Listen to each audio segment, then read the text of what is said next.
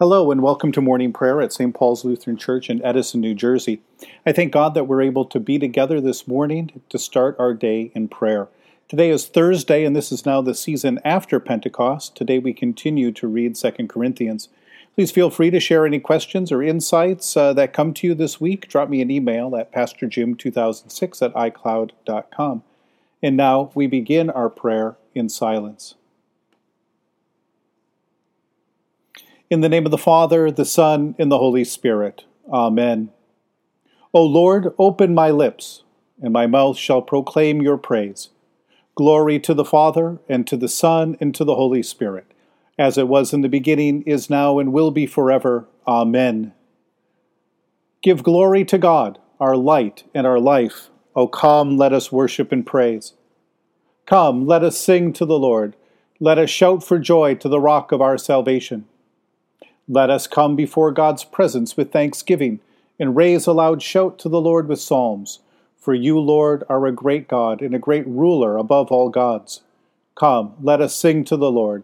Let us shout for joy to the rock of our salvation.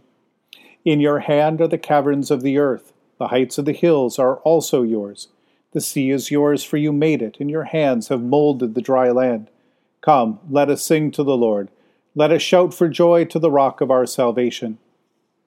Come, let us worship and bow down. Let us kneel before the Lord our Maker.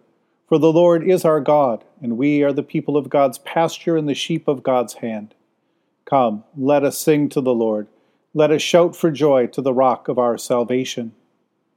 Give glory to God, our light and our life. O come, let us worship and praise.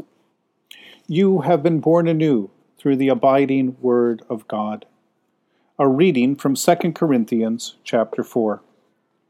For this reason, since we have this work entrusted to us in accordance with the mercy we have received, we don't lose heart. On the contrary, we have renounced the secret things that make people ashamed. We don't use tricks, we don't falsify God's word. Rather, we speak the truth openly and recommend ourselves to everybody's conscience in the presence of God. However, if our gospel still remains veiled, it is veiled for people who are perishing. What's happening there is that the God of this world has blinded the mind of unbelievers so that they won't see the light of the gospel of the glory of the Messiah, who is God's image. We don't proclaim ourselves, you see, but Jesus, the Messiah, as Lord, and ourselves as your servants because of Jesus, because the God who said, "Let light shine out of darkness," has shone in our hearts to produce the light of the knowledge of the glory of God in the face of Jesus the Messiah. But we have this treasure in earthenware pots, so that the extraordinary quality of the power may belong to God and not to us. We are under all kinds of pressure, but we are not crushed completely. We are at a loss, but not at our wits' end. We are persecuted, but not abandoned. We are cast down, but not destroyed. We always carry the deadness of Christ about in the body, so that the life of Jesus may be revealed in our body. Although we are still alive, you see, we are always being given over to death because of Jesus, so that the life of Jesus may be revealed in our mortal humanity. So this is how it is. Death is at work in us, but life in you. We have the same spirit of faith as you see in what is written. I believe, and so I spoke. We too believe, and so we speak, because we know that the God who raised the Lord Jesus will raise us with Jesus and present us with you. It's all because of you, you see. The aim is that as grace abounds through the thanksgiving of more and more people, it will overflow to God's glory. For this reason, we do not lose heart. Even if our outer humanity is decaying, our inner humanity is being renewed day by day. This slight momentary trouble of ours is working to produce a weight of glory passing and surpassing everything, lasting forever. For we don't look at the things that can be seen, but at the things that can't be seen. After all, the things you can see are here today and gone tomorrow, but the things you can't see are everlasting. I wonder if you've ever regularly watched or listened to a television or radio preacher. There's been a lot over the years. Some have been absolutely dazzling, excellent speakers. Some are also some very attractive people. Some have magnetic, charismatic personalities, and some seem to have this power in their speaking, in their actions, that can grab and hold the attention of an entire arena full of people and keep them mesmerized and on the edge of their seat to see what is going to happen next, or tuning in next week. There's always a price to pay for that kind of notoriety, though.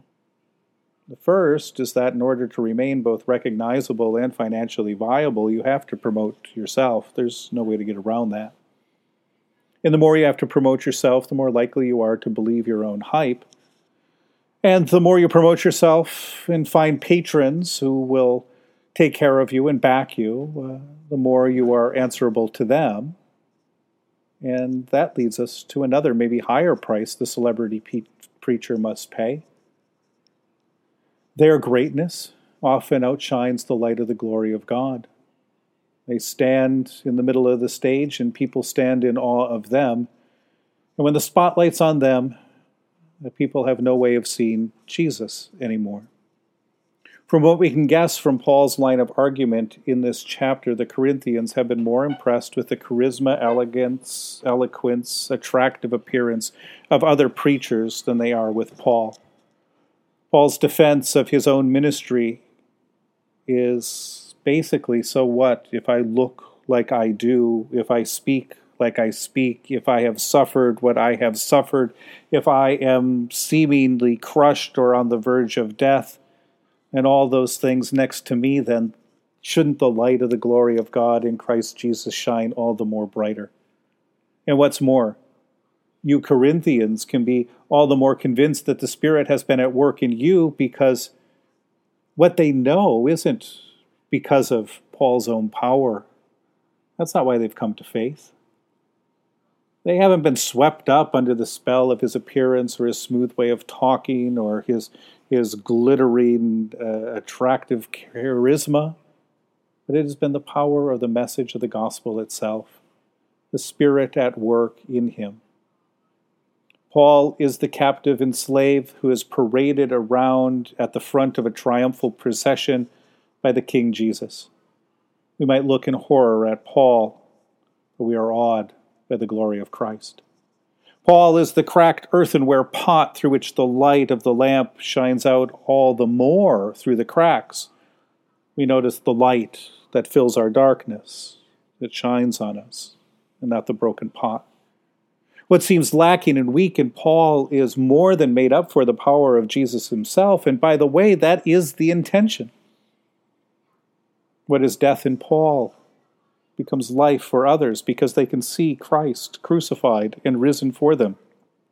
And because the goal of the gospel is that you might have faith in Jesus Christ, the most effective preacher is the one that directs you to Jesus and not to the preacher. The allegiance is to Christ. The messenger introduces you to the king, and when that happens, the messenger steps aside, and that is what Paul is working for in Corinth. And he is writing to be reconciled with them so that in that process they might be actually reconciled to Christ Jesus, the one that Paul serves so faithfully. The same, of course, is true for us. We want people to fall in love with Jesus, not with us. So all those excuses, all those fears and weaknesses, all those things that we're ashamed of about ourselves, the way we get tongue-tied, the way we have a hard time looking people in the eye, the fear and trembling that comes over us, all those things that we think should keep us from inviting others to faith in Christ in truth, those are your strengths. What would be so bad if after an encounter with us, people said, if Jesus could love that person, then I'm sure Jesus can love me. So don't worry if your life is a mess. It might just be that the mess you are shows people how glorious Jesus is, and also how we will be when Jesus comes again, not because of our own power or our own dazzling abilities, but because of him and him alone. Amen. In the tender compassion of our God, the dawn from on high shall break upon us. Blessed are you, Lord, the God of Israel. You have come to your people and set them free. You have raised up for us a mighty Savior, born of the house of your servant David. In the tender compassion of our God, the dawn from on high shall break upon us. Through your holy prophets, you promised of old to save us from our enemies, from the hands of all who hate us, and to show mercy to our forebears. to remember your holy covenant. This was the oath you swore to our father Abraham, to set us free from the hands of our enemies, free to worship you without fear, holy and righteous before you all the days of our life. In the tender compassion of our God, the dawn from on high shall break upon us. And you, child, shall be called the prophet of the Most High, for you will go before the Lord to prepare the way, to give God's people knowledge of salvation by the forgiveness of their sins. In the tender compassion of our God, the dawn from on high shall break upon us, to shine on those who dwell in darkness and the shadow of death, and to guide our feet into the way of peace. In the tender compassion of our God, the dawn from on high shall break upon us. The Lord be with you. Let us pray. Mighty God of mercy, we thank you for the resurrection dawn, bringing the glory of our risen Lord who makes every day new.